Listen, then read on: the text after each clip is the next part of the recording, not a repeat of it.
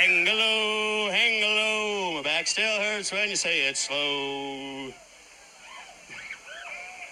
Hang low. I like that name. You want some sexy? You want to laugh? License to talk.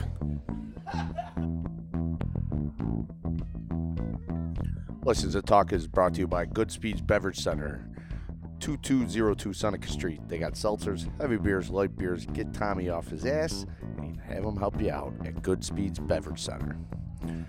First in Buffalo, firemen own and operate 391 Abbott Road. Custom t-shirts, custom hats. Get your custom gear at First in Buffalo. Mr. Submarine, 1977, South Park Avenue, serving South Buffalo since 1963. Lowest prices in town. Try the ham sub, salt and pepper. Tell them License to Talk sent you. Bottle Rocket Beer Reserve, 2182 Seneca Street. You could book your private events there. A lot going on. The Rocket is stocked and ready to rock. Go Bills. Vinyl Vibes. Check them out on the gram at Vinyl Vibes Buffalo. Vinyl stickers, decals, and custom designs created by our boy Quails at Vinyl Vibes. Dog Ears Bookstore, 688 Abbott Road. Don't get your coffee from Timmy when you can get it from Tommy. Get in there, support a local business, buy a book, and read something. Charlie's Boatyard, 1111 Furman Boulevard. Great fish fries, great sunset. Service is great, drinks are cool. They will keep you refreshed at Charlie's Boatyard.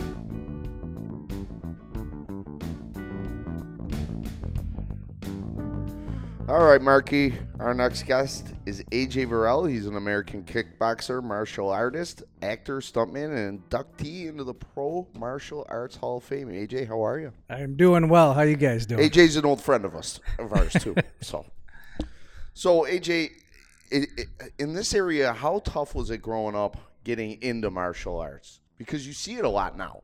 It gets structure for kids and discipline. When do you get into the world of martial arts? Wow. All right. Well, that happened probably when I was about 5, 6. My stepmother was my judo instructor.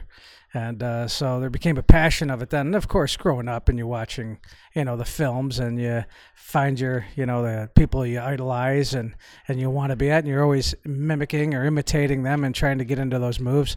And once you get into a class, you realize it's none of that. So the first thing you're doing is learning how to fall. And I'm like, why? Am I going to get my ass kicked everywhere? So, but that's what it comes down to. And there weren't many places in this area that that I look back on that had that or taught it in this area. And so when I got into other martial arts like Kempo and Taekwondo and things of that nature, and Gojin-Ryu, Nishin-Ryu, there were very few places to go. But it was such a subculture here. I mean, there's such a deep root of martial artists that came from this area, well-known ones that came here to train as well. And I mean, we always knew it was a rich boxing. Yes. You meet those guys like the Slatteries, the guys that are related, and a couple of them are still training people too. But you never really hear of the Taekwondo and karate and MMA. I mean, you were a trainer in the first MMA. Yeah. Yes. Yeah. MMA 1. Yeah, how does that happen? How did that happen? Well, we were just received a call from promoters that we know. I mean, we already were in the Atlantic City and the Vegas connection, but most of our fights were out of Atlantic City. And so the promoters that were putting this together identified, one of the guys that was from our gym, a well-known guy from this area, Kevin Rozier. Kevin, a veteran. Hey, thanks for all our veterans out there. It is Veterans Day today. Oh, he was a veteran? Thanks for your service, yes. And he had martial arts background, kickboxing background, boxing background, a very eclectic style and approach to it, and just a beast all the way around.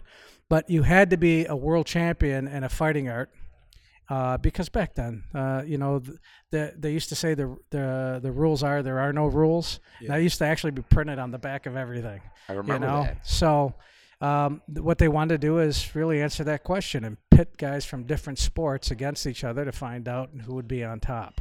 And Kevin, our gym, everything was identified as one of those individuals, and so began the training and the journey that became UFC, which back then was under Semaphore Entertainment Group and WW Promotions with Art Davey. So, yeah. What was the mentality of him, like, going into it? Was he like, I'm going to destroy everybody? Like, Oh, yeah. yeah. Hey, you know what? One of the funniest things is we used to do, like, you break bricks, cinder blocks, boards, stuff like that, which we all did. And the one day I was doing a show myself. It was a kids anti-drug show type of thing. Yeah. And I had all these cinder blocks in the back, these, the flat, 1-inch ones. And I said, hey, Kevin, it'd be great if we got a good shot of you breaking some of these cinder blocks. He says, sure. He goes, how many do you got? Right. And so I told him, and he's like, yeah, okay, just stack them up. All of them. And that's it. Yeah. And you knew that's the mentality. So you had to Going be a into that. world champion. So he was a world champion before that? To be invited into it. So it's not like we solicited it. I mean, it was like the old, you see the films in the ancient times where you get like the scroll. Well, we didn't have any like person come to the door with an ancient scroll, with a wax seal on it. But we got a call, and it was landline phones back then. Yeah. And it was like, listen, you know what, we're carrying something to you, and we got this outline of a contract, and but we didn't know what the surface was. You didn't know who you were going to fight, and you just saw in the rules section. And there was like a gentleman's rule, so there were a few, but there was no. It was a thing of. It said there are no rules, but you knew not to gouge the eyes or bite or go I saw to the some groin. things about like if you were gonna kick, you couldn't wear shoes. But so some guys there was like rule changes, and then you look at Gracie. Didn't he have he had like the karate? Yes. He was wearing a gi, a heavy gi and stuff. And you know what? One thing with fighting, it comes down to. People have that distance zone that they want to be in. They feel the safe part is away from the person.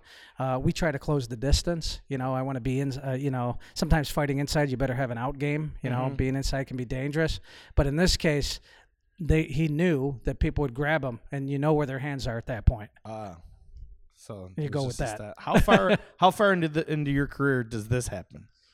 Does the UFC I had just won the WKA world title. So I won that title in 92. So this happened in late 92, early 93. And we were in Denver, Colorado, November 13th, 1993.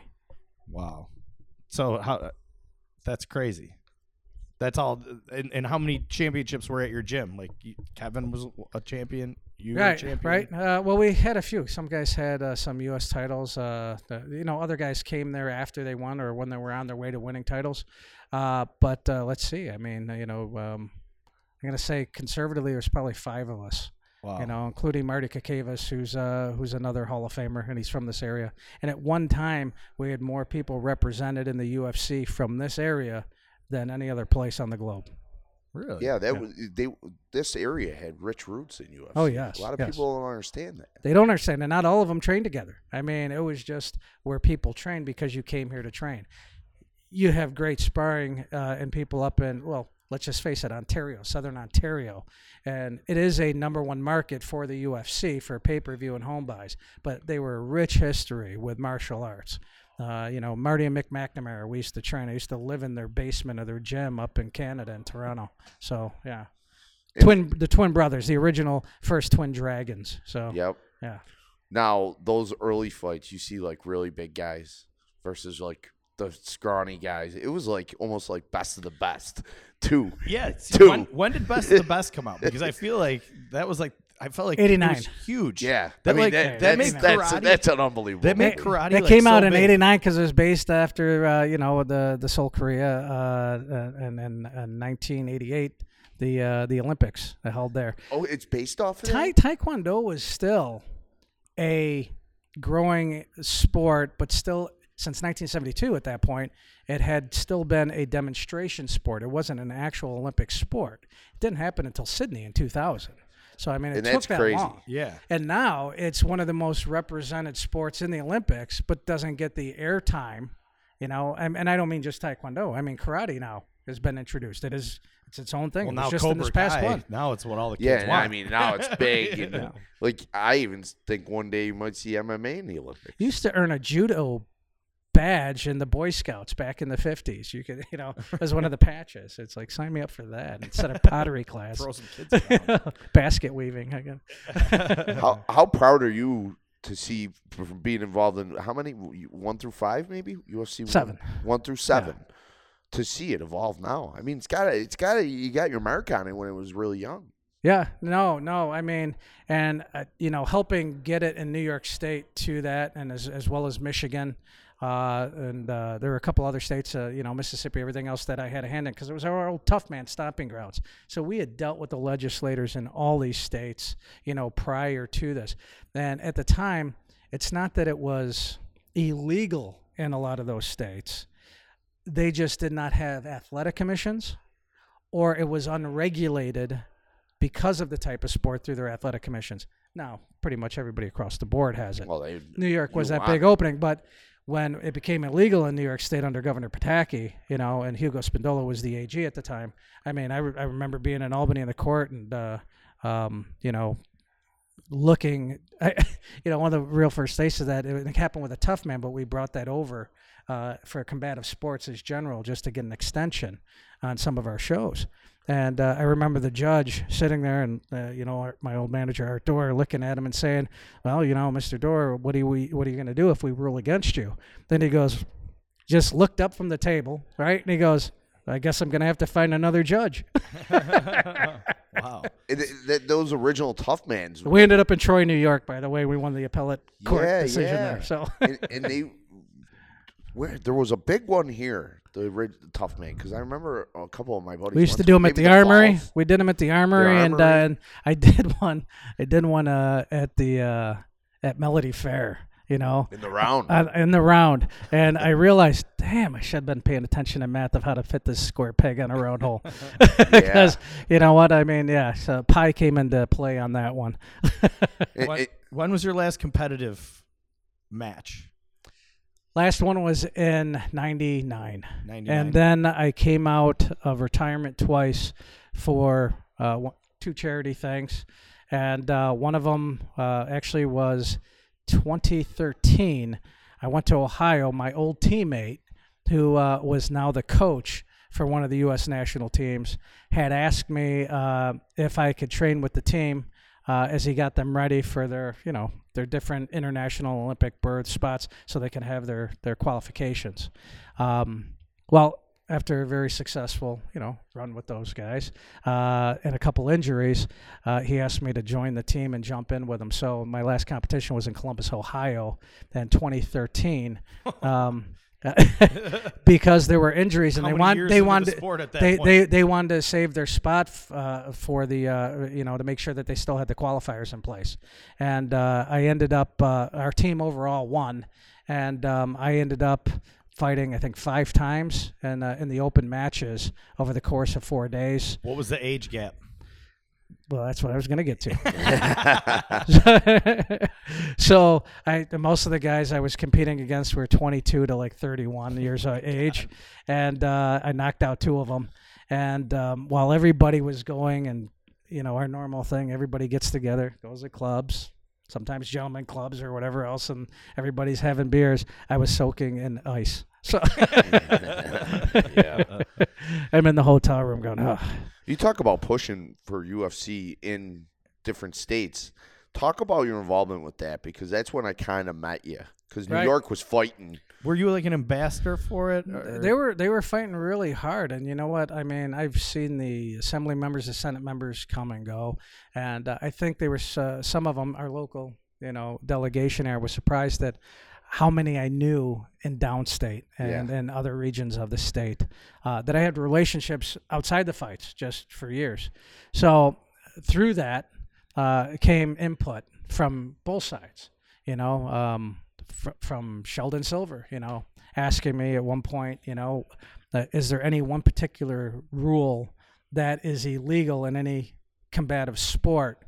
And he was trying to apply it to UFC because of UFC's argument at the time it was comprised of all, legal competitive martial arts. Right. And at the time, truthfully, I got to say, yes, chokeholds. I mean, it's not legal in any other, sporting activity. And that's what he's getting at. But he was looking for that expert answer coming onto it. also at the time, we were putting the Martial Arts Hall of Fame and Museum together. You know, it'd been around since '75, but I was involved with those guys at the time into introducing it into New York State. So bringing it, and with Mark Schroeder's help too, introduced me to the education department chair. So we had it chartered through the New York State Department of Education. And through that, I was mostly really trying to identify how to protect the children involved in the sports in the amateur schools. There was no real significant difference between the rule sets and even how it looked, you know, when they competed. You know, there was different safety gear. It was the same rules. I couldn't tell an amateur from the pro fight sometimes. And then, of course, when it came to just basic martial arts, I don't want to say basic, but different styles of martial arts schools, they're not registered businesses, unlike youth hockey and baseball and football, where all the coaches are vetted against background checks and crimes against children. Nothing for martial arts. It was a free-for-all. Then we started identifying parents from Megan's Law, John Walsh, talking with them. You know, we started identifying a number of schools that actually had sexual predators owned and operated the schools. So then I kind of made it a mission to go and shut those places down. I would actually physically go there, and I'd show up at their competitions or at their training sessions, and I'd bring a news camera with me. Wow. You know, and I'd have them with me, and Michael Wooten was a big supporter of that here locally. So, I mean, thanks, Mike, if you're listening. So, I mean, but we ran some of these guys right out of town and out of business. So we're and some of them to jail. So. Oh, that's got to use your tough guys. Yeah. Well, when you need some muscle, you call the tough guys up. Yeah. You guys had that Hennepin gym over there working pretty hard. I remember. I forget the trainer's name. You're good, buddy. Jimmy Ralston used to be over there. Yeah. Well, you know what? Another thing from this area, Mike Rainey, Tony Peluso, were the coaches at the old O'Kell gym here on South Park. So, you know, they pretty much horse-collared me one day, you know, as a kid, and that's where I trained. And I learned how to throw hands, you know, and then I went on to Jimmy Ralston and some of the other guys from there. So then by the time I went pro, I mean, I had Murray Sutherland, Sean O'Grady. You know, I had some good pedigree and guys that Murray's the former IBF super middleweight champion. Sean O'Grady's the former WBA champion. Oh, yeah. So, you're not surrounding yourself with just some guy. No, you know what? You know, it's funny though. But I'm in a camp with Butterbean and Mr. T and Rocky Gannon and Cody Cook. What was it, Baby Joe? How was it with Baby Joe around? Was that a highlight of the time around here or no? Well, you know what? I mean, for the area, yes, I would say so. But very little did he and I cross paths. At that point, my camp was out of Michigan or Akwesasne. So yeah. Baby cool. Joe had dreams of being. And he's a little younger than I am. So yeah, I just didn't know if he had any of these trainers around here. I don't know who he he did. Well, those trainers he had when I mentioned it, like Jimmy Ralston and those guys he had around here. Mm-hmm. The other gentlemen, the individuals I mentioned were from Oklahoma, and the other one's from Canada. But our camp was out of Michigan. Yeah, he had dreams of being the new Dick's Sporting Goods. A lot of people don't know that he wanted to be Macy's. Like I think that last fight cost him a lot of money. I think that name was taken. Bro, Messi. I wanted to have the Macy's Day Parade. And then he was like, remember, he had political aspirations a little bit. Yeah. But all he had to do in that last fight, and I don't know, was it in Buffalo? Maybe that was the second last fight. All he had to do was stay away. Well, I think where the turning point came. I'm talking about? I do, but the turning point really came at his fight in Vegas against Vasily Jirov. Oh yeah. So but that's where the problems began. And he couldn't stay away. He would have won the fight after the Vegas fight. Right. And it really detoured his big plans because I think if he wins that fight, he's kind of put up back in that top 5 because he was up there.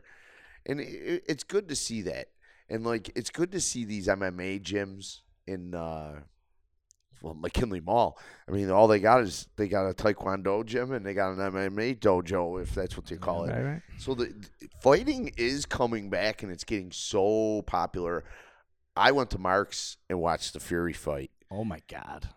And I seen the Hagler Ray fight, Sugar Ray fight. Yeah. I think that was the best fight since then. Because the Tyson fights were over. They were just like they were shows. How fast is he going to knock him out? Don't get up. Yeah, don't get up. Like don't get up from your seat. It's over. What's one? I mean, you're our fight expert. Always have been. We've always turned to you even when we started to get to know you. What's that significant boxing memory you have, and then going to the MMA? Significant for to be at or to Just in general, like a turning point that brought boxing Yeah, back. even when and you're a fan. Yeah, when you're a fan. wow, that brought boxing back. Well, the one good thing about Tyson Fury is that, I mean, these guys are big in the ring. They're huge. They're monsters. So why there is no super heavyweight division or a larger ring, I don't know. Yeah. At this point. But you know what? It really comes down to the Arturo Gottis, and Mickey Ward. I mean, those battles. Those were awesome. Those were battles. Have we seen anything like it? Well, we saw, we have had long entertainment between Mayweather and Pacquiao, So they've kept it the longer stream of it going entertaining-wise. So for me, I mean, that's the it. Golden Boy, and he before was that, fun. you're right. Before that, Hagler, Hearns, everybody else, I mean, there really wasn't anything there. There was after Ali, really wasn't, and then Sugar Ray came in, Hagler, Hearns, and then Tyson. And then it was like a drop off, but then you had those guys. I mean, Pacquiao unreal came in. what he did. I think an underrated one of the best ones I was with Johnny Knoxville, and we're on Butterbean's side, and he fought Larry Holmes. So then you had all the Hall of Famer guys, Ernie Shavers, everybody else, Jerry Cooney, all on the other side of the ring. Yeah. And Fred Berry was with us too, rerun from What's Happening. So I mean, we were in Norfolk, Virginia for that fight. So What happened? I don't remember this. and it got so underplayed. But Butterbean versus Larry Holmes. Yeah, it was Bean trying to prove that he could go the distance. Now, Holmes, we could debate the decade of age that he put down that he was at that point, but I mean, it went the distance of the full 10 rounds. And Bean dropped him in 9, but he showed he had the gas in the tank and he could last against somebody. Wow. And somebody that height later. And that reach. And he was the king of the 3-round fights. Was it the king of the 4-rounders. 4-rounders. Yeah. I'll tell you something else that came on my feed recently. We were just talking about fighting is when Ali steps in the ring, when Tyson's fighting Holmes, and Ali whispers to Tyson, we find this out later, get him back for me. Because Tyson was really mad at what he did to Ali in that last fight. Holmes didn't even want to hit him. He's never been shy about that. Yeah. And boy, did he get him back. But yeah, when we get back, and when he's talking about New York State, those turning points of MMA and going through the different ownerships, and the different rules and what they turned it into, and their movement over to Spike TV and saving their ratings. Yeah. Because they were millions in the hole at that point. Really saving them with the reality television and stuff and bringing it around. Then I start thinking they started bleeding it way too much. That really did save them. But our battle was still going on here, right? Our battle was still going on here just to try to get it legalized. Yeah. And for me, it was trying to protect the amateurs and the children because I already saw, okay, they're going to have it, but what can we do to make sure that, with any sport, that there is a separation, that it does do it. So I stayed in front of it until the ink was on the paper. So, I really did. Yeah. But so I have the pen from the governor and the parchment. So. That's excellent. But yeah, getting back to this UFC one, you were listed as a trainer. Did you have to spar? Were you getting in there to show different techniques? What were you hired for? Yeah, well, yeah, and depending on the size of the person, I mean, for me to get in there and train with them, because I was an alternate at one point myself for it. But the marketing was with the other guys because I was still with my sport and I was still doing everything on my side. So that crossover, it wasn't there with the no weight classes. It just wasn't the right moment for me to get into that. Mm-hmm. So, yeah, it was a lot of knowing who to get involved, who to cross-train with, who to help this fighter prepare for the other fighter in a similar style. Mm-hmm. And that is the one advantage to some of these guys who were single sport fighters back then, and me having that diversity and being have accessibility to the other training camps to start bringing the guys together so they could complement each other and train with each other, bring themselves along. To match somebody with Kevin or Harold Howard, guys that are 6'4", You know, one's 6'5", the other 6'4", and they both weigh excess of 240 pounds. That's a tough match. Yeah. But he went in there and won. He won a fight, right? Both of them did. Yeah. Okay. So Harold actually in UFC 3 would have won had the rules had they adhered to the rules. He ended up suing, and they settled out for a non-disclosed amount. But Steve Jenham came in cold. He was supposed to fight Gracie and Shamrock, and it came right down at the end that they both claimed injury and couldn't continue. And they wanted to claim injury. Harold was hit on the head from a light that fell off a camera coming out of the tunnel, and he went in the back, and he had 9 stitches put in his head, and he still got out there. Oh my God! You forget about. I mean, you forget about those that, but were he would have been crazy. UFC champ then. But they is there a couldn't. regulation on how long between fights they have to have now? Well, they can't fight the multiple fight elimination now, so it's just the one fight. Yeah. So And then I you mean gotta that wait, doesn't like, happen. 90 days no, or something. Back then it was the But in rotation. UFC one, Rosie, he won one of the fights, right? He won and his then first he went to fight. the second fight, Yes. and who did he fight? He fought Zane Frazier first, and he Okay. took out Zane. Yeah. Oh, all right. Yeah. And then it was Gerard Gordeau from the Netherlands, the Savat fighter, who took him out afterwards. He was a kickboxer. He's a French kickboxer. Yeah. Yep. Man. Yeah. But like the way that like is that like the bridging the gap between like you have like a film career as well? Is that like did Gracie do that when he like just started making all of his films, and like were you guys ever involved in making like the martial art films and getting into that Like stuff? the training videos, Yeah. or no. No. I mean, he made a fortune, right? Yeah, he did. Yeah. I mean, Well, they were marketing. I you know what? Personally, you look back in those early days, the ring was designed by John Milius, from the set designer for Conan the Barbarian and Apocalypse Now. At the time, Ed O'Neill, from Married with Children, right? John, all these guys, they were students of the Gracies. They were all Really? there. Yes. And his brother was the promoter behind the UFC. So everybody was looking for assurances that there wasn't an advantage to Royce, saying, does he know the surface? Because at the time, we didn't know what the surface was going to be. Does he know the dimensions? Is this really geared towards him winning? And the Gracies really just saying, hey, we're the best, right? Yeah. It's a little bit of everything, right? Yeah. And the Gracies are just great technique with what they had planned and how they wanted to do this. yeah. And if you didn't think they had been testing it out for years, Yeah. It's videotaped. yeah. Well, let's talk about your film career. You get into the films, which is fascinating to me. Where does it start with AJ Verrell? Well, you know what? I mean, the exposure with film, happened, just in different segments, where films just were brought to the area, when we were kids, like The Natural and everything else, being part of the crowd scene and everything. Yeah. So never thinking of bridging the two, but, I dabbled. I had the theater background and everything. And it came down to just opportunity, happened to be in an area that they were looking for, certain people for fight sequences. These were with Billy Blank's films, guys I knew from the martial art industry. And I thought, yeah, let's do this. Yeah. All right. So, and I was training another local person from this area who was actually a feature player in the one movie that was being shot in Canada.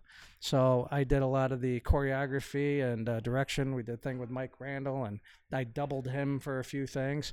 And I thought, you know what, this might be interesting, if I play around with it for a bit, but never really took it seriously. And then another movie came about in 95. So those were like 91, 92, and 93 year, but I was still focused with the fights.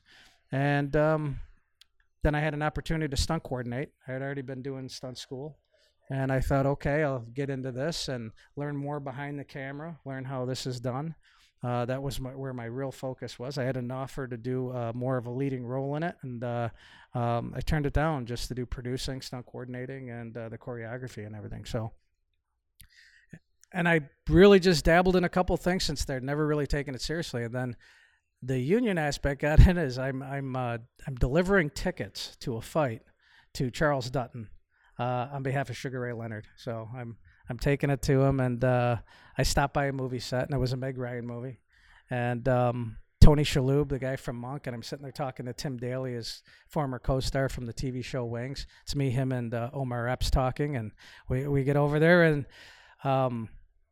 Tony comes over, and he's just irate. He's on about something. They're behind in production and shooting, and he looks at me, goes, "Is this the guy?" And he says, "No." And he says, "Well, they had a little side talk. Where is he?" And he looks, and he asks Tim Daly. He goes, "Well, can he act?" Right? And Tim goes, "Well, he's done these films." He goes, "I didn't ask that." He goes, "Can he act?" He goes, "He's about the same size. Get him in the wardrobe and let's get this shot." Wow. Just like that. Yeah, and then I ended up spending like the rest of the week and a half with Tony Shalhoub and that as part of his crew for this film. So It's awesome. and then that just rolled out, and then I called up my agent and I said, "Hey, look, we're gonna diversify here. Yeah. Yeah. Start getting me some I other like work." hanging out with these cool dudes. I like hanging out with the bros, eating craft services. That's it. I got union card in hand now. Let's go. Yeah, you're always fascinated with that. How do you get into that union? You SAG? You got SAG? Yeah, SAG, AFTRA, Equity. So yeah. And then, all right. Well, let's get down to the nitty gritty here, Jim. So you've been on a couple movie sets. You see how the movie set game works. What's up with this bullet getting into this gun? Is that just like out of this world? You're the guy to ask, Is I this guess. out of this world? Yeah, you know what? Is it a 1 in like 5 trillion chance or whatever? I don't know what the odds are. Something like that occurring. There is definitely some safety, protocols that weren't followed. Like whether or not their procedures you known to check those your own individuals. gun, right? Wouldn't you just do Well, it? here's the other thing. As you guys are also aware, that I am also a licensed rifle, pistol, and tactical instructor. All right. Yes, one of the things that you would be taught, anybody, and one thing I do, and let's just take it from that premise, from a safety aspect on a set, anybody, I look at it as lockout, tagout. Anybody who's ever dealt in industry around hazardous energy, right? If there's any way for energy to be released from any object, I don't care if it's steam, I don't care if it's fire, if it's pneumatic, if whatever it may be, or something from a gun, right? You clear it. All right. You make sure that it's incapable of releasing that residual energy. If it's residual or it's stored energy, whatever it might be, right? Or powered energy if it's there. In this case, what caused this? And what was missed? So I look at it as if the three of us are on a set and we have different functions. If I am the armorer or the stunt coordinator on the set, and if I'm the individual in charge of that, I am the authorized individual, right? You are authorized. If you're going to be authorized as talent that I'm handling to you, then guess what? You're getting trained by me and certified to know what it is you're handling. And you may have been through it 5, 6, 7 times. I don't care. It's an annual training. Yeah. But whether I'm handling a Glock or I'm handling a Colt 45 Peacemaker from the 1800s, 2 different tools, all right? And you're going to be trained and taught on it and certified on it. If you're a rigger, a gaffer or something, and working electrical, and you're going to be around it, you're an affected individual by this, right? If you're the other talent, you could be affected as well. If you're just set crew standing around and you're in the wings and you're out of the line, you have to be made aware. So Right. you're authorized, you're affected, and you're aware. That clearly didn't happen here. All right. And there's no indication so far that we've heard. And the people that I know that have worked on the set, I happen to know some people. Yeah, on because this they film. worked on the film here. I worked with them here. Yeah. Oh, you were on that? Yeah, Yes, yeah. So, and the individual who's suing Alec Baldwin right now, I know well, and I was just chatting with him not too long ago. Wow. So let's just take what a bullet is, what we know to be a bullet, right? Mm-hmm. That component of that bullet is the picture in our mind's eye. If we have it here, it's that casing. On the back of that casing is a primer, right? It's either going to be bubbled out or it's going to be depressed in. If it's depressed in, guess what? There's no primer in there, but it should still be checked and it should be marked a different color, right? Mm-hmm. You have a shell casing, right? Inside that shell casing, you have powder, right? And then you have a projectile on the end of it. All right, so if you have a primer, you have the shell casing, you have the powder, and you have a projectile, you got the makings of a bullet here. All right, so when that hammer comes down on that, it's going to ignite it, and it's going to shoot that projectile out with the gases and everything that are caused from that explosion that happens in the tube, right? Boom, gone. I got a blank. All right. The blank has these components, but it has less powder. It might have quarter load, could have half load for a flash effect. But the top of it is going to look vastly different. It's going to be pinched or flat. It's going to be a cotton wad into depression, or it's going to be flat wax, right? Clear distinction. I can sit there and look at the two calibers, put them side by side, but I'm still going to test them. I'm going to make sure I'm going to want to know what I have, right? Let's consider those hot and put those aside, right? And then you have a dummy round. That dummy round is going to look like the first bullet we just discussed, except it might have a pellet in there so I can rattle it and just hear it, and it's going to have a depressed, already blown primer, right? That is already hollow. clearly marked, and it's hollow, right? There's nothing in it. That's used for close-ups. We go back to 1993 with Brandon, right? Brandon Lee's the Crow problem, with Michael Massey, which again had some involvement with that too, and was one of the first intros into all this. Mark Dacascos, the Iron Chef, stuff like that too. Called down to double for Brandon after this at Coralco Studios. So okay, they had myriad of safety problems and over a period of years, and that's why they shut down primarily, right? So now I have this dummy round, and I'm doing a close-up. What happened is the chain of command or the chain of custody of the handling of that firearm was breached, all right? And somebody non-authorized wanted to do a pickup shot and close-up, and they got control of that firearm, and they removed the dummy, right, and took them out, put them aside. What they didn't realize is that the dummy head came off and lodged itself in the barrel, right? And they put in a blank behind it because they were just going for the effect, and that blank shot the projectile, acted just as a bullet would, right? So there's what you have there. In this case, we don't know. We do know that all of that was sent off to the FBI. Forensics are being done. Can I sit there and tell what batch this came from? I'm sure they're going to, right? Yeah. And when they say you had 500, 5,000, whatever it is, they said rounds or live rounds. Let's put that in perspective. It's probably blanks, all right? Yeah. And we still don't know if what actually killed Ms. Hutchins, right, was what we would traditionally think of as a bullet. Right. Could there have been another foreign Piece object? of something They in said there. they pulled something out of Joel's shoulder, and that may be a projectile. But are we looking at another Brandon Lee situation? Or are we looking at, did somehow a Just live something round fell get in. crossed in there? But even if that happened, if I have a box of rounds and I'm lining up for a shot and I have talent that's assigned to that particular firearm, that's locked. Nobody gets that. Right. Nobody has access to That live ammo rounds. container that goes into that, blanks, dummy rounds, whatever, will have that talent's name on it. It's sealed, it's taped, it's signed off checked. by a couple people, right? And that's set aside. And when it's open, it's rechecked down the line before it goes in. Only one person handles it, handing it to talent, and talent gets off there. Wow. Why was somebody in the line of fire? Yeah. Right? It shouldn't have been. Even with a prop, it shouldn't be there. Now, for artistic direction and being a cinematographer and a director, I can see them right behind each other, looking through, trying to get that shot in the lighting of what they want.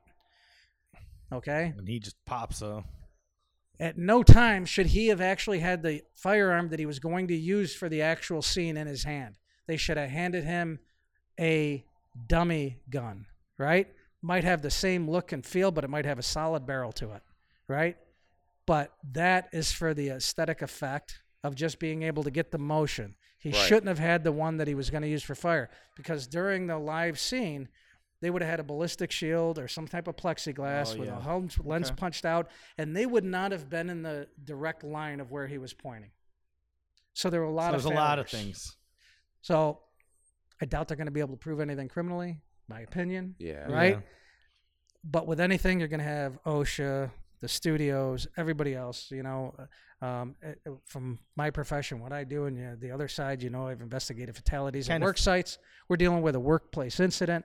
OSHA, everybody else, the internal investigation. Shit runs downhill. Now it's just more on you guys. More. Then we got to say negligent. Is there going to be somebody that could be negligent for it? I don't know. We're going to look at training records. You're going to have to look and see how their process was in place, and if by the law they have there in New Mexico, it meets some definition that they should have met, that they didn't, that could lead to negligence. Otherwise, you're just looking at the civil aspect and a workplace accident incident Yeah, it's that definitely resulted in a civil. fatality, Yeah. There's a lot of which becomes, by by the way, we know it as workers' comp. Yeah. It just seems like they cut corners a little bit. You know what? You get rushed on a set. There's a couple things that should not be compromised. And everybody complains and they make statements about, there were so many misfires on set or that they were shooting off live rounds. I don't know. You're in New Mexico on a farm in a field. Maybe there is a firing range nearby that they were at. Doesn't say that gun was used in it. Doesn't say that those bullets were there. It should never have been allowed near set. And that it should be a closed set and it should have made it back there. But when everybody says that these calls were made and they're saying that nothing came through and there's no complaint, well, it's because, look, on the back of every union card, and I know your listeners can't see this, but there's a 24-hour safety hotline and only 3 rules to follow. One of them safety. All right? Yeah. Nobody made that call. Yeah. Oh. Wow. Yeah, it's a strange story, and of all people to be involved in it, Alec Baldwin was fucking nuts. There go the conspiracy theories. Exactly, we were talking about it earlier. Like, what's her next movie? There's been rumors that it was about Hollywood pedophilia. That very may well be true. Yeah, and what a quinky dink. Here we go again. Right. And now he's spouting off there should be police officers on set. Why? Many police officers only can carry on the job. They're not licensed instructors. They're certified instructors. Right. And guess what? If they're active police, let them do their job and be police officers and give them all the support they need, right? We need qualified instructors. And in this case, until you have a national standard, and I know he doesn't want to hear it, meaning Alec Baldwin, the NRA right now is really the only one that does. Yeah. So how it works. Now, it's something that you were an advocate for in your political career. Now we're getting a film studio down on the water that you wanted to do. Another one. Yeah, like how cool is that for Buffalo? And is there an opening for people to start businesses like you're saying? Yeah, well, you know what? Don't think I didn't think of it, but certainly, when you look at set security or an instruction, and I think it should fall under the stunt department. Props should not have handling of over guns. It just gives the wrong impression. Stunts, safety is their job. Right? So I think it falls under there because they're the 24-hour access hotline. They're the people doing it. I think you can train enough qualified people, that can become the instructors, and they need to be audits, just like they mandate the sexual harassment on the film sets in any other workplace, right? They should be just as vigilant about making sure that safety is adhered to. And I'm not just talking guns. They use JLJ lifts, cranes, hoists, everything. All that stuff should be inspected. And the crews around it, those that are authorized, affected, or aware, should be made aware, should have that training. Yeah. Other than Natural, what's the best movie made in Buffalo? Because a lot of them, I don't want to say are tough to watch, but they're just not what you're expecting. You know what I mean? I've seen almost all of them. And what did I? Superman. What was that film? Superman 2. Yeah. Were we in Superman 2 in Buffalo? Niagara Falls. Oh yeah, that's right. Canadian side. Because the one about the judge, Marshall. I love seeing everything in it, but it just wasn't a good movie to me. It didn't do too well. They wanted it to do well, but I don't think it did as well. Cabrini's the biggest movie, right, that we've had? I don't know as far as budget or talent, but I would say definitely ensemble and crew-wise, the biggest that I know of outside the Natural that was done. So yeah, that's supposed to be big. Yeah, they're gonna be. Is that out yet? How that's taken, where it goes, where it's carried, how the studio's put behind it. I don't know. Does it go right to? Well, that Guillermo del Toro one too. Well, Nightmare Alley, gonna be big. And that comes out December, November, somewhere around there. So, really? Yeah. Oh, I didn't even know. Yeah, that was good working on that. Cold, but good. Yeah. What's that? It was good working on that. Cold, but cold. Good. Yeah. Yeah. Oh man, I forgot Bradley Cooper, right? Bradley Cooper and Guillermo, man, they're good guys. Any involvement in what is it, the Quiet Place? Quiet Place 2. Again, haven't seen that. You know what? Worked on it. I haven't seen it yet either. You worked on it for days. Have no idea. No. You know what? I two of the movies I went to see. You know, I hate to say it, but if you see them, you know, Hey, listen, just go to my IMDb, look up some of the movies I've been in. Even if you're just going grocery shopping, just like, you know, hit one of the movies and watch it with your family. I just want my residual check, so keep them coming in. Yeah, 'cause I don't know what form of Spider-Man were you in? Because The Amazing Spider-Man 2. So yeah. So that's the last actor. That was Andrew Garfield. Okay. Yeah, that was Andrew Garfield, and who's supposed to be coming in, and this whole new. Was it No Way Home? So all of them are supposed to converge. But and there we shot off a ton of rounds with semi-automatic weapons. Yeah, the entire opening scene was supposed to be New York City. We had an opportunity to shoot it in Buffalo, and I'm not going to say how that got taken away from us. But it ended up shooting in Rochester, and we made that entire area look, and they CGI'd and did a bunch of stuff to make it look like, Broadway and everything else from up in the Midtown down. And we shot up everything, flipped cars, blew stuff up. I mean, we had 60 crash cars. I mean, it was probably the biggest budget stunt film that we used actual things on and didn't like cheat and fake around stuff. I mean, we had more stuntmen and guys that I grew up like watching. And we're talking guys that go back to the 60s, 70s, all the helicopter pilots from like Airwolf to the guys from, the Fall Guy, the A-Team. I mean, all these guys. We had the stunt coordinators on the set, from the Pachernis to Andy Armstrong to Vic Armstrong. I mean, there was just the heritage, the lineage, and the dynasty families of the stunt coordinators were out there, and it was a treat to work with them and learn from these guys. It was great. Is there a documentary about stuntmen? I mean, I feel like there's a documentary about every line of work or anything. I'd love to see one like that. Because you don't get to know these guys that like you're talking about. These guys that work individually. I mean, it's great. I mean, one of my favorite movies growing up was Hooper. So I mean, yeah. And Burt Reynolds, he used a lot of stunt guys because he came from the stunt background. Right. That's what he did. Weren't there like there crazy guys that were in the Ninja Turtle movie, right? Weren't they like big time? Yeah, we went for Ninja Turtles. Forgot about that one. From the one years ago, my friend of mine, Ernie Reyes Jr. and stuff was in that, and then the new guys now, in the 33 when we did all that, or the Skajakwada, Yeah. We had a ton of good stunts. There were good motorcycle riders there. The Roberts family. Those are the guys like Jimmy Roberts and these guys that run the motorcycle stunt schools, and we had. A lot of these guys I met when I was doing the Denzel Washington film Unstoppable. So, and we were down. That done in Actually, Pittsburgh? that was 11 years ago. Today, we did a huge explosion scene and had the rap party. So, yeah. Wow. That's a good film. Yeah. Anything with him. It was good catering in the middle of had a little nowhere. bit of- Yeah. What is that? Would it go through Olean or something? The train? Was it something weird like that? Yeah, we had it way down there. Cameron County was in Pennsylvania, but it was like the Olean area. Yeah, I think that's where it is. I think and it's in the movie. Shot They're over like, to "It's gonna Ohio, go so our entire Olean." crew just shot west, and we headed into Ohio for that Youngstown way. You're going to start to see a lot of MMA movies coming out, too, I think. Halle Berry did one a couple of years ago. I got called for that. She was filming it in Jersey. That's why she was in the ring the other night. That's why she was in the ring. Yeah, it's coming out. Oh, it's still coming? Oh, wait, and then And Louis then was in a boxing movie. We did Catch the Fair one. I think it's retitled, and we did that a couple of years ago here as well. And Native American boxer, mixed martial artist. Actually, it might be the one with Halle Berry. I'm not sure what they're doing. Yeah, I don't know. Yeah. She put the belt on him, or belt on the girl the other night, Rose.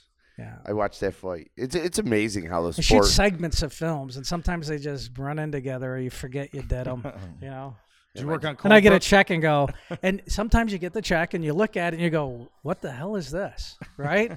Because the working title changes from the production release title. Did you work on Colebrook? On Colebrook? No. No. Yeah, that was the Louis production. No, Yeah. but I did meet up with the talent from that film, because they're working on another project right now. Yeah, we're trying to get Yeah. Bill Fichtner. Yeah. to meet. I'll meet him at a dark corner in Mother's. That's where he likes to go on a patio, like behind the vines. Yeah, they're working on something that has to do with the old Mickey Rats area and the crew out there Yeah, and I heard everything that. else right now. Yeah. They should have made that Slattery movie. Oh, Don't you think? well, you know what? Yeah. You'll see it one day. That stuff is gonna get so hot. Like if you remember when You know, Ali you talk came Cinderella out, Man, they talk about Slattery. You know Right. what I mean? all those movies came out. Boom, boom, boom. Ali and then Cinderella Man, and then the girl was fighting. You know, I don't. What's that one called? Where she goes paralyzed or whatever. Million Dollar Baby. Those all started coming out. I think mean, you're gonna Cobra see it Kai again. is really bringing back the karate movie. Oh yeah. Big That's time. got to make you feel good because It does. I have friends who work on it, and I was talking to another guy. His daughter's going to be on it, and I'm thinking, you know, and it comes to availability. If I find the shooting and I want to, there's very few projects I'm like, I got to be involved in that. And sometimes I just wait for it to come along. like a And new I've bad turned guy. down a lot over the last few years just because of other business. Sure. But now my grandson is like, he's all about it, and I've been training him for the last few years. And I'm like, okay, now it's cool, and he's old enough to appreciate it. I got to get us both on or something. Somehow. Yeah. Hell Yeah, well, a lot of I was a lot like Ralph Macchio when I was a kid, but I didn't know karate. He likes Hawk. He's doing all of his moves, Hawk's moves. Yeah. He's doing the twist. And all and you the have to do crown. is come up with like a signature move that you're like, I could film this. You could use it in your show. Yeah. Because they're always looking for some Good. crazy kick. Good to see those guys back at work. I mean, that was such the third one. The first two were good, and then I don't know. They made like The one fourth one, let's face it, was the star from $1 Million Baby. Oh, yeah. She And was then- the next Karate Kid. And then wasn't little Bow Wow. No, it was In one. Jaden Smith. Oh yeah. Oh yeah, Jaden Smith was the other No, I one. didn't like that. Jackie Jackie Chan. Chan. Well, you know what did he do? But he made bank because he knew what it was going to do overseas in China. Yeah, There, that's so. what Oh, yeah, a lot of that's people real. don't realize with movies. Like you They see, don't realize he's really the biggest action star in the world. Who was that? Jackie Chan. Oh, yeah, for sure. Yeah. Just How for can you not love just for populace because of the Yeah. countries. Yeah. I mean, think about just those Rush Hour movies. Those were good. Like, they're great. I could sit around and watch them all day. The outtakes were great. Yeah. You look at now how all the I'll just say combat sport because that's where you look at it. I combine everything. MMA, you need karate and etc. It's got, like I said before, it's got to make you proud that people are into this and really into it. Who do you like now? I'll tell you who I hate is this Patty the Baddie. You see this guy yet? No. But it's almost like MMA stars have now taken the old Vince McMahon to sell fights again, and I love seeing that. How much does selling the fight matter nowadays? Well, it's everything. I Yeah. mean, to the promoter and the producer and stuff putting it out there, and with everybody's social media accounts, it's who becomes an influencer, Yeah. right? Okay, Doesn't yeah. matter. Gotta Who do say you Jake fight? Paul. All right, let's Well, just yeah, throw it yeah. out Yeah. there. All right, We watched but now him. he's got Adam Weitzman backing him. Yeah. Adam Weitzman is they call him pretty much he's a king of scrap, right? But he has the largest East Coast privately owned scrap business on the East Coast, right? And he's also diversified. Now he's starting a Bitcoin mining thing, and he's got restaurants that 100% of the proceeds all go to charity. You know, I mean, the guy's doing great for his community. He's Owego, Skinny Atlas area. So I mean, and he's from that area, and he puts everything back into that area. So, and he gets behind you. I mean, whether you like the person or not, good things can happen for everybody all around that. Because I think he's got 10 million followers. Wow. You know, and he's got an agency for all this other, for the being an influencer. So it's like, wow, okay, you need an Yeah. endorsement from So somebody we need like the that. rough and rowdy. How do we get the rough and rowdy here, AJ? Do you like that? Have you seen that? No, I haven't. Barstool Sports has regular guys beating the shit out of each other. And it's brilliant. It's almost like That's tough, man. That's tough, man.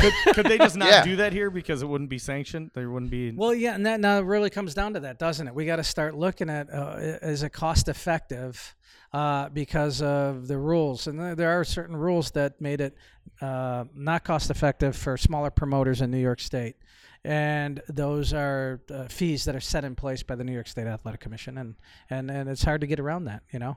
Otherwise, otherwise the fines can be hefty, and they've linked it to the beverage control law. So if you're having in a place that's serving too, and you violate any provision that, you could lose your liquor license. So I don't think we should be advocates of it. I just wanted to know if The it's ring possible. the ring is like so low budget that the ring girls can't walk in their heels. that used to be us at. And I can say now, you know, I think it's Vinny's or whatever that's out there on the Clinton Strip. Yeah. If you're from the area, you know where I'm talking Yeah. about off of Yeah. Harlem there. It used to be Waisaki's, right? We used to have underground fights there every Thursday night. Wow. Right? God. And so we'd have ring girls, but the dance floor, we literally had a 14 by 14 makeshift ring, you know, and we would literally just lock the doors after private party, and that's it. man. It was Fight Club. It was Fight Club. It was Fight Club. Fight so Club much, before so Fight much Club. it was getting the reputation that there were a couple visits there years ago, and then we tried to, you know, clean it up a bit and have it more sanctioned. So we moved it over to the Club Impacts at the time. So, so the Desiderios brought us in, and it was good. And then Hooters became our sponsor. So, Yeah. Well, What's the future here? Are we going to see more fights? We're going to see. Is there anybody up and coming from the area that's slugging? there's small pocket fight stuff going on, but no, a lot of the camps have, and the people who are getting invited upstairs to go to the bigger camps are moving out of the area. They're going out west. They're in New Mexico, or they're in Vegas. You know, this is where they've really built and set up shop. So I mean, yeah, we don't see that. I don't know what it would take, and some of that is the restrictions of New York State's laws. You know, and what's the opportunity? More importantly, sparring partners.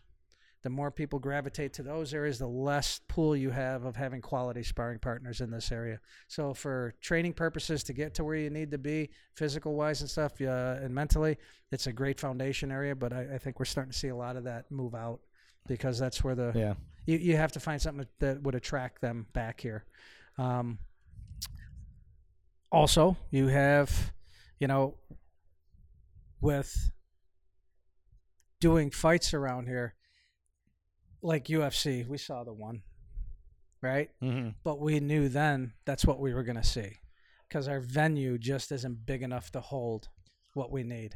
Now, if the new stadium has a dome, we can go, you know, the wall on that one. Yeah. it's another reason why it should be a dome. Yeah. You don't think the arena's big enough to hold a MMA pay-per-view? It is not. We have done it. MMA pay-per-view, but now you have to look at what kind of MMA pay-per-view. Could we do UFC here? It's just they're not going to make the money they need from it to put it here. So that's why Toronto's the better option. Be at Air Canada, and that's why you have Madison Square Garden. You know, Bellator is still the largest home penetration pay-per-view MMA event globally. So, I mean, are you going to see that? No, I mean, they've been dwindling down because UFC's been smart, and they've been pulling the talent and the organizers from Bellator over to them. You know, that's where you still see an organization controlling the fighters, the belts, you know, and who fights who. And that truly doesn't make it a sanctioning body. And until we have that, and we can have this organization fight this organization for their belts, you know, and they're separated, you're not going to have that unbiasedness. You're not going to see that matchup and other venues that are going to be included into bringing that and showcasing it there. So the closest we have right now is King of the Cage that comes up that you have at the casino, because they're still bringing that, and just recently bare knuckle fighting. So. Well, I'd for charity, I'd fight a couple public figures after the last 20 months. Oh my God! We could sell that. I bet you there's a couple that we could maybe sell that place out. We might have to put that challenge out. Yeah, I mean, you'll have to get me in shape though. It's gonna take a while. All right. Well, I'll work the corner. Yeah. That'd be funny, wouldn't it? Well, AJ, I never rule out some arena for that for myself. a ring right there. I never do. You know, it's waiting for that right moment. Yeah. And I'm going in my 7th term now for the president for the Erie County Judges and Police Conference, and I think we've done a lot of good work there with our charities and everything else. I got a couple more projects in the mix that'll be coming to light. One of them is based around martial arts. I guess I'll share it here. One of the things we're looking to do, much like they do with the junior hockey and the Junior Olympics, is now that things are opening back up, and with the Explore More Museum, is looking at having that entity, as we talked about with the Hall of Fame, at this end of town in the state, and but hosting and becoming the staple for hosting the Junior Olympics, now that they're represented so much and in the Olympics now, but hosting them for under 18 for martial arts here in this Bring a area. lot That'd of be a great money idea. in You've the been working area. for the Hall of Fame for a long time, though, right? Yeah. I mean, yeah. I remember that. And now with the certain individuals, that we brought into the fold, I think we may have that avenue to pursue a physical space and the capital for it. So we'll see. That'd be great. I'll never forget the golf tournament we were playing with him. Were you playing with us? When we made him spin kick the fucking guy in our ate some. And he fucking kicked over his head, scared the shit out of him.